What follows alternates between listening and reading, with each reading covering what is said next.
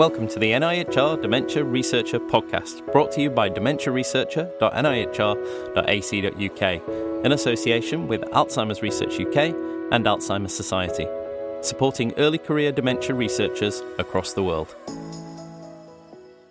Hello, I'm Piers Cotting, and I'm pleased to be back in the hot seat hosting today's podcast for NIHR Dementia Researcher. Today I'm joined by three clinicians who are here to share their stories of how they've become involved in dementia research and what it means in real terms. Plus, I think they're hoping to make a case to persuade others who are working with people with dementia to become actively involved in research. All three of our panellists are early career research representatives for the UK's National Institute for Health Research Specialty Group for Dementia and Neurodegeneration, so hopefully we'll hear a little bit about that. So hello and welcome to Dr. Sylvie Halsey, Dr. Zoe Clough and Dr. Leo Hularius. Hi. Hello, good afternoon. So before we begin, can I ask you all just to introduce yourselves and tell us a bit about where you're from? So Sylvie, maybe you could go first. Sure. So, hi, my name's Sylvie Halsey. I'm currently working as a specialty registrar in old age psychiatry, and I live in Southampton. So at the moment, I work most of my week in the New Forest in a community mental health team for older patients, and 1 day a week doing research, and that's at the Memory Assessment and Research Centre in Southampton, known as MARC. So there I'm a sub-investigator for various trials in dementia, and more recently I've become a PI, so a principal investigator as well. Thank you very much. So I'm Zoe. I'm a specialty registrar on old age psychiatry down in the Wessex Deanery as well, so near Sylvie. I live between Southampton and Portsmouth, and I'm currently working in Basingstoke in a clinical role on an old age psychiatry inpatient ward, and I spend a day a week at the Memory Assessment and Research Centre in Southampton, also doing some dementia research. And I'm Leo Hularius. I work as a clinical lecturer in old age psychiatry at the University of Cambridge in Cambridge and a specialty registrar in Cambridgeshire and Peterborough NHS Foundation Trust. So I split my time between Addenbrooke's Hospital and Fulborough Hospital. Brilliant. Thank you very much indeed. So I'm really pleased that we're discussing this today, as it's something that I've had a keen interest in the last 15 years in the National Institute for Health Research. And I realise that much of what we're going to talk about is focused on the systems here in the UK, but I know that other countries are working hard to drive the same sort of changes in getting clinicians involved in research. So hopefully this will be of interest to listeners from other countries too. It's probably worth mentioning at this point that there are opportunities for people from overseas to come and study or work here in the UK, so we'll try and post some useful links on our website when we post this podcast. Now, I know all of you have got a medical background, but I think it might be nice just to hear a little bit about your backstories, and particularly thinking about how you got from being a clinician to getting involved in research. So I essentially had a very enthusiastic supervisor when I was coming to the end of my core training in psychiatry.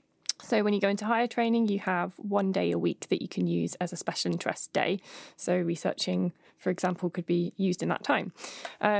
I didn't really know what to do with my special interest day at the time, and the supervisor, who's a consultant psychiatrist, suggested checking out the local memory research centre, which I did. So I went and did some shadowing, had a look around, found out what the work was like, and that kind of evolved into me doing a bit more shadowing, having an induction, and then they supported me to do some training to get started working in research. So things like GCP training, good clinical practice with the NIHR, and then various different training depending on the study I was going to be working on. And yeah, I started doing that in my special interest day once I started higher training. So I'm very much doing that alongside my kind of usual clinical role. And the trust supports that and allows that time. Yeah, very much so. So the amount of time you get as special interest does depend on whether you're full-time. So you get 1 day a week if you're full-time. If you're 80%, you might get 1 day a week for 3 weeks out of the month, for example. So you can negotiate depending what fits. Okay, that all makes sense. Zoe? So I suppose I started to become interested in dementia research when I was a medical student. My grandmother sadly had dementia, and so I had this experience of seeing it in my own family, what that condition can do to people, and seeing my granddad trying to care for her and how hard that was for him at times. And that really sparked my interest in this area. So as a medical student, I did a little research project looking at dementia with Lewy bodies, and I found it really interesting. I liked the kind of scientific aspect of it, and also just started to meet these fantastic patients and carers who were volunteering to take part in studies, and just thought they were a fantastic group of people to be working with. So I then went into psychiatry training, and I applied for an academic clinical fellow post in old age psychiatry, which gave me sort of 9 months of research time in my first 3 years in psychiatry training, and that gave me a bit more time to have a taste of research, really, which I did a bit of a project in mild cognitive impairment. And I enjoyed that. I've now gone into higher training in old age psychiatry, and I'm spending a day a week doing more of the clinical trials work at the Memory Assessment and Research Centre. So again, I've been trained in DCP, etc., and I've been working as a sub-investigator on some commercial trials, and just taken on my first PI role in a non-commercial trial as well. And I'm hoping to do a PhD at some point in the future. Yeah, well, my path was a little bit different. So I came from Greece originally. When I finished medical school, I wasn't exactly sure what I wanted to do, but I knew I was very interested in neurosciences and the brain. So I moved to the Netherlands, and I took up a PhD post studying basic neurosciences. And there I got interested into how the brain works and what really happens when people get dementia. So I studied the epigenetic aspect of that in aging and Alzheimer's disease. And after that, I decided I wanted to go back to clinical practice, train in psychiatry. And I benefited from the NIHR opportunities. I went for an ACF post initially in Oxford, and then there was an opportunity for a NIHR clinical lectureship post in Cambridge, and I went for it. And I now work in Cambridge with John O'Brien, studying Lewy body dementia, and my focus is on epigenetic mechanisms in Lewy body dementia. So I spend half of my time doing research and half of my time doing clinical work as a registrar. Okay, that makes sense. So maybe just to ask Sylvie and Zoe, so it's interesting, so you're both very similar stages coming through your higher training. What proportion of your sort of contemporaries in your training program are doing the same sort of thing, are spending that day a week on research? Is that a very common choice, or what are the other choices that people make to do with that time? I think it's becoming increasingly common, fortunately, in our area. So we've had a lot of people showing an interest recently, actually. So I would say probably a third of, we've had a bit of an trainees. You're right, which is really nice. Which is great. I mean, sometimes people use those sessions. Some people might do a medical education masters, or some people will just spend some time with geriatricians, getting some more sort of physical healthcare updates and things like that. Or if they've got particular interest in imaging or something like that, they might use that time to do that. But certainly we've had more interest, and I think that's because we're making a programme that is a bit more structured and supportive of trainees, and sort of trying to get people involved a bit earlier, and to show them that there are some really good benefits of taking part in research. So. We'll come back to the benefits, but Sylvie, I'm interested. So clearly you mentioned supervisors and sort of mentors, people taking you through into the research process. And I know some of the guys down in Southampton worked with them previously. So how important, well, not how important is that supervision, but how does it flow across to other clinicians, so post-training, so consultants in the service in the memory clinics and in the CMHTs? What sort of, is there broad acceptance that the trainees are out there spending their time on research, or is research seen as a sort of rarefied, specialised activity of a few of the consultants in the service?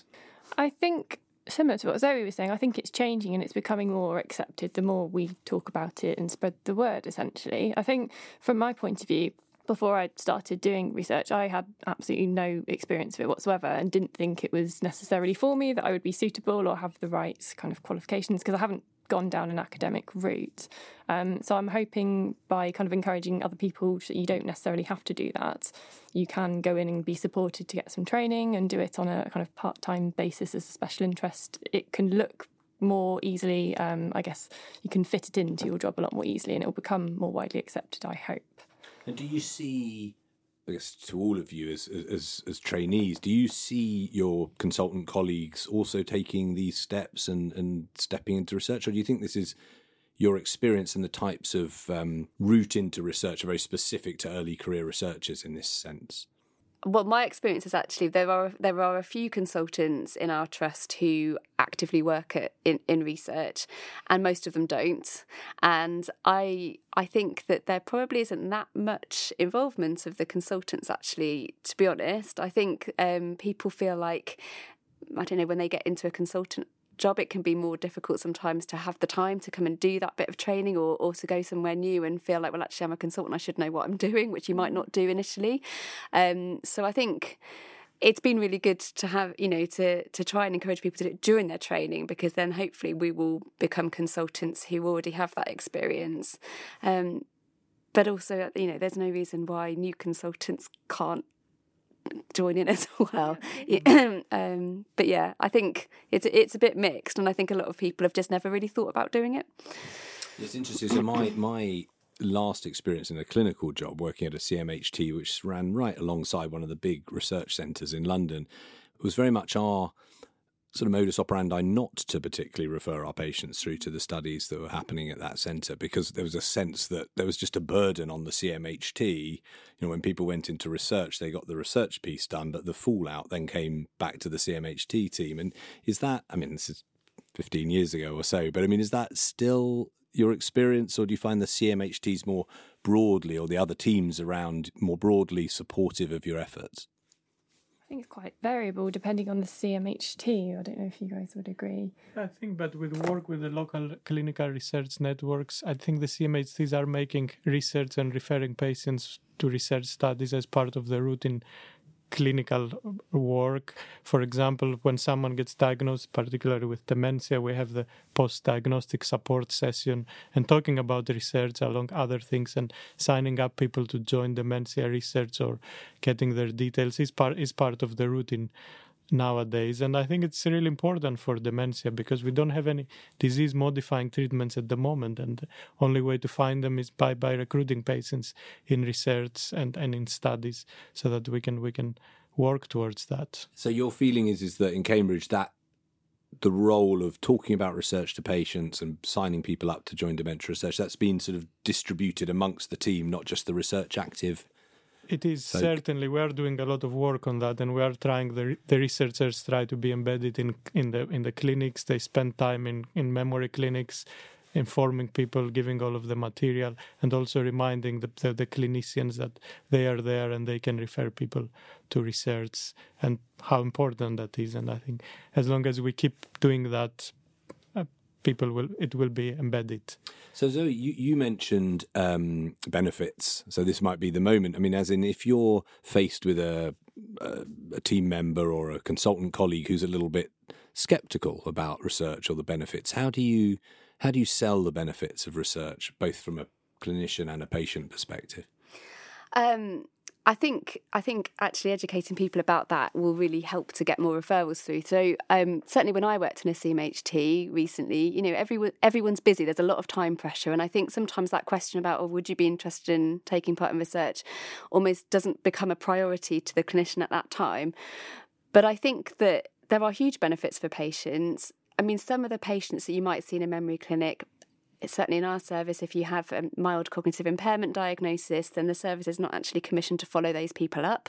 But if they come into a research project, then they kind of do get that follow-up as part of being in the project. And so people like that. They get a lot of psychosocial support from being part of the studies. And also I think it gives the patients and the carers and you as a clinician a kind of sense of hope that things might improve and that you each might be able to contribute in some way to finding a cure or helping in some way to treating dementia in the future. And I think that message is really important to get out there, because why wouldn't you refer somebody? And actually we could argue that everyone should have that opportunity. What's the biggest barrier you face? Because we know that not everyone does refer. So what's the sort of most common objection? I'd say time. Yes. It's an extra bit of time people need to go through what getting involved in research means, how much commitment it will take, and sometimes time is getting less and less. We add a lot of things we have to do, and I think that's the most. Do you feel that clinicians, and I mean that broadly, I mean people that come into contact with patients in the whole sort of clinical pathway, might just not feel confident about talking about research, and that's a sort of, I guess, a training need, is it, or a general education need? Is that if you asked most jobbing clinicians who don't get involved in research, would that be a barrier? I mean, are people generally just a little bit nervous about what they might get asked or what they might not know? I think it depends on you as a clinician. So I think some people are quite happy to just say, you know, I don't know all the ins and outs of every trial that's running recently. I don't know if you'll be suitable, but if you'd like the idea of it, then I can pass your details on and the research team can contact you to discuss it further. I think that's all that's really needed. Some clinicians just have a higher threshold where they want to know everything about every trial before they discuss that with patients. And I think there you could argue you do need, you know, there will be a gap in knowledge, but I don't think you actually need to have that level of information really to just sow the seed of being involved in a research study to a patient. So it doesn't actually take as long as you think it might. No, that feels absolutely right. And sometimes I wonder whether it's almost not necessarily the clinicians or the senior clinicians who maybe should be asking that question, because there is an assumed knowledge between the patient and the clinician, which, you know, maybe if you're discussing that with a more junior member of staff where that presumed knowledge isn't there, that you'd feel less uncomfortable. I don't know if you have any experience of services where that interaction with the patient and the research actually happens, you know, at the front desk, as it were, you know, as early as possible, or is it always a clinician to patient conversation?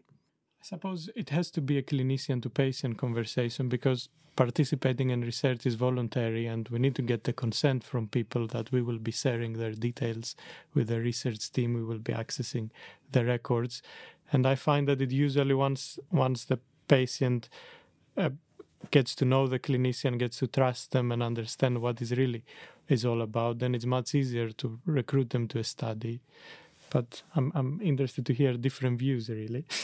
Yeah, we don't in our area have research nurses sitting in on clinics. I think did you say that? Yeah, we're trying to do that as well. Yeah.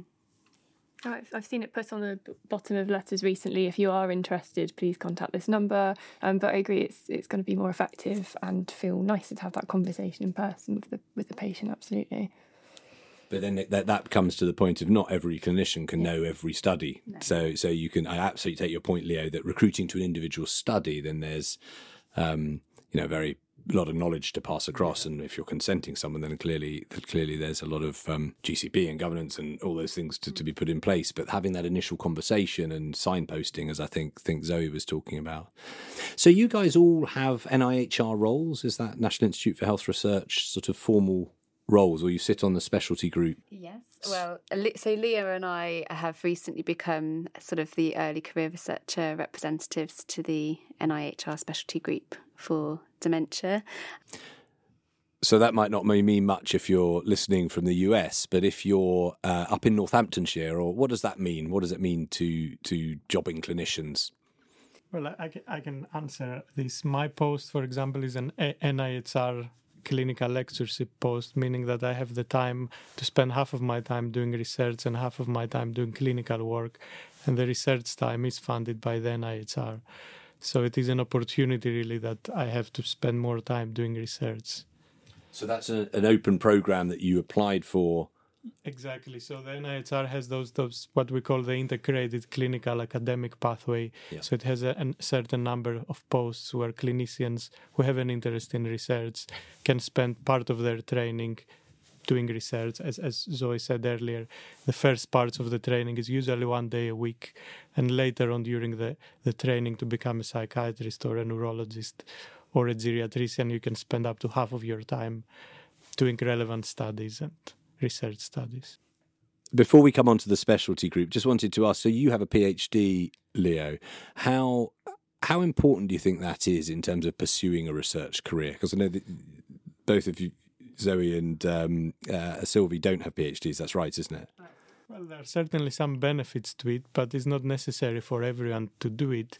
mean, if people are interested in basic research, working in labs and doing some more biological, studying biological mechanisms, yes, it is important to do research and get the skills that are required for that. And also, if someone wants to develop their own ideas and start their own research projects, having a PhD will help with that.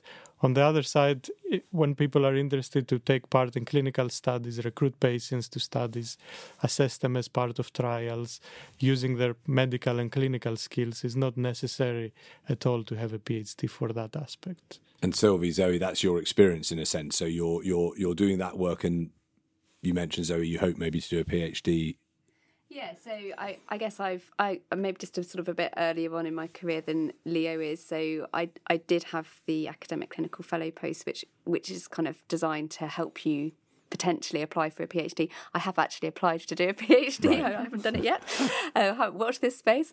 But it depends what you want to do, and I don't think it's essential. And I think, Sylvie, you'd agree. Yeah, so I'm carrying on my training to become a consultant psychiatrist in old age, and it's just something that I feel very much complements that my research role, rather than going down an academic route. It just helps me in lots of ways. I think skills wise, I've noticed quite a lot of benefit.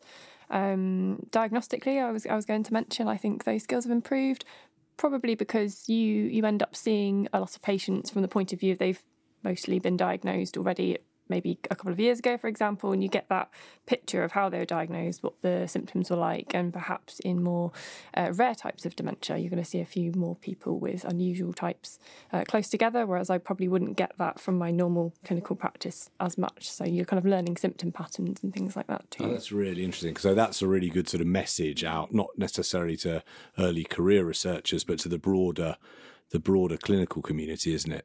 I think the PhD message is really important. You don't have to go down that route. This isn't necessary. When we talk about research, it's not about necessarily becoming an academic at all. And that's really interesting that you might actually, the benefit to your own clinical practice that you'll take through your career, even if you don't carry on being a researcher. So back to the specialty group. So the National Institute for Health Research has a national specialty group that brings together researchers or research active clinicians from across the country. What does the group do? Yeah, so we've only joined this group sort of at middle of last year, so it's a learning process. But essentially, so the NIHR has these sort of a clinical research network, and there's 15 different local clinical research networks, and in each of those they have a sort of specialty lead for each type of area of research. So there's one for dementia and neurodegeneration, and the national specialty group kind of gets together those lead researchers from all the different places across the country. To meet together. We have 2 face-to-face meetings a year and 2 teleconferences a year. And there's a variety of things, really. So there's some sort of national strategic leadership about dementia research in the country. And recently, their big drive has been to increase the number of early career researchers, in fact. So by 2 at least. By 2 at least. So Lee and I have joined that group as early career researcher representatives to kind of give the point of view of what it's like to be an early career researcher and try to think how we might encourage other people to do the same, which is partly why we're here today. Yeah. And then they also look at things like, so they'll look at dementia studies that are on the NIHR portfolio and see how about different sites are managing to recruit to those studies. And there's a sort of sharing of information and networking, things like that. So, can I just check the call to action to the listeners there, as it were? So, is there an opportunity for early career researchers to join that group or to become involved with that group? No. Well, not until we leave. There is an opportunity to get involved with the local networks and be part of the local studies. Most of the studies are multi-center, so they run across the different networks. And we do need people to help out with the ongoing studies, help recruit patients, but also be part of the study teams. And that's where we... So it's more about more about we're trying to recruit more early career researchers into dementia research throughout the country, working in the local centres rather than to join our group, if you see what I mean. Yeah. So that's the drive, and that's what we're trying to sort of spread the word about how people can do that. So let's assume we're really successful and there's lots of people listening to this who are in that target audience. What is out there? So you've mentioned the local networks. What other organisations, what sort of infrastructure is there for someone who's interested in becoming involved in research, a clinician? So I think the NIHR is the first port of call, really. So I think that's probably the best place to start. If you don't know anything and you think, I don't even know what's happening locally, I would suggest you contact your local CRN and find out who is your lead for the dementias group, and just get in touch with them, because there will be something in all areas of the country. There is research activity everywhere, and it's just finding out what's happening locally. You will be given a warm welcome, I'm sure. I mean, you might want to start with just people you know in your trust, clinical educational supervisors. There's contacting your R&D department might help. Some places have links with their local university, and that might be a way of finding out about things as well.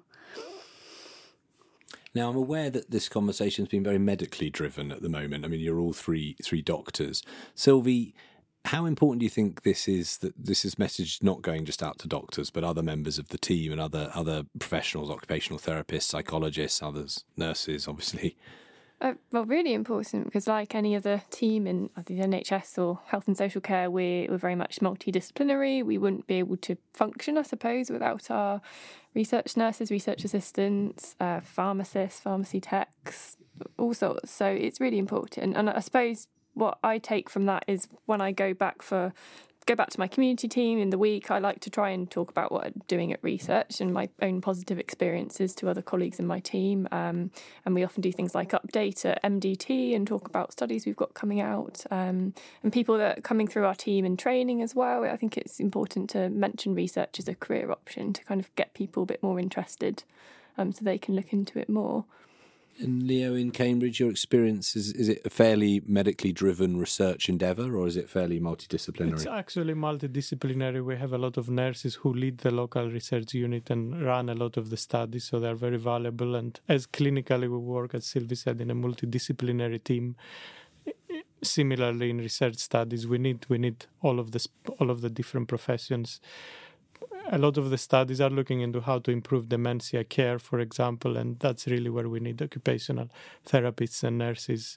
But also, as part of a lot of the assessments we do, it's important to have the multidisciplinary team and not just the doctors. And do you have a sense of, I mean, particularly Sylvie and Zoe's experience in terms of being trainees with a protected day? Do we think that other professions get that type of support, or is that one of the reasons it is accessible to medical profession and maybe less accessible, more difficult for an occupational therapist, for example? It's certainly more difficult because they don't have the protected time, at least as far as I know, to do that. But they can do, obviously, recruit patients as part of their routine clinical work, and that's the drive within the NHS trusts. But there are also a lot of academic posts for research nurses, research occupational therapists to have a slight turn in their career. Yeah, I mean, I think in a way it is easier as a doctor because you have this long period of training, sort of once you've qualified, and that gives us these kind of opportunities. But you know, we've certainly had nurses on secondment to our research centre, so people who've shown an interest have been able to have that opportunity before sort of taking the leap of actually maybe wanting to work there full time. So, and certainly I know in the community mental health team I worked in, the most active person in referring patients was our memory nurse, and it wasn't a doctor at all.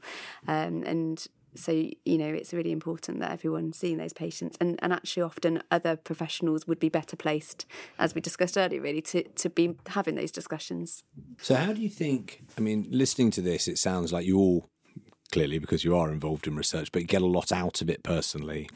How can we get that message out? I mean, how do we attract more people, which I guess is why we're here talking about this? How do we attract more clinicians to get more actively involved in research?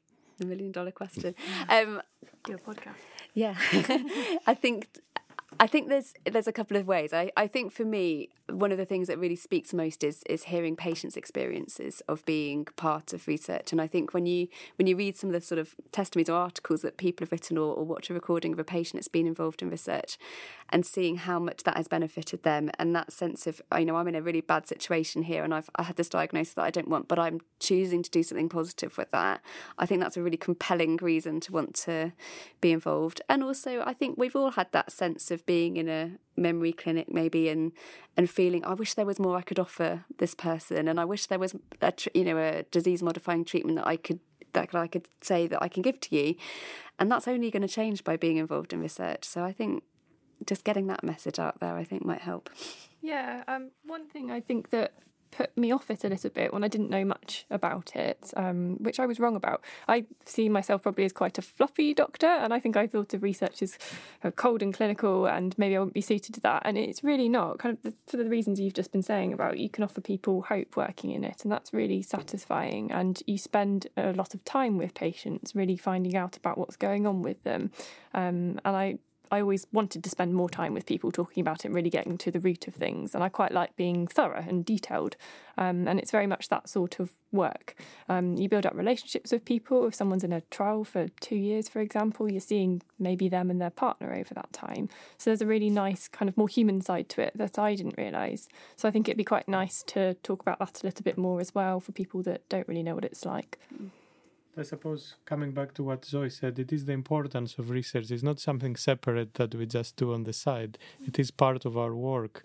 And if we want to improve the current care, the current things we offer within the NHS, is by doing more research and by trying to find a disease-modifying treatment for dementia, but also to improve how we deliver care for dementia, how we assess people, and how we do that in a timely manner. And all of those things are part of research and is why we do research. It's really interesting. I mean, I think you've all brought out lots of, a very rich picture of what there is to benefit you as individuals, you as clinicians, and clearly your patients as well.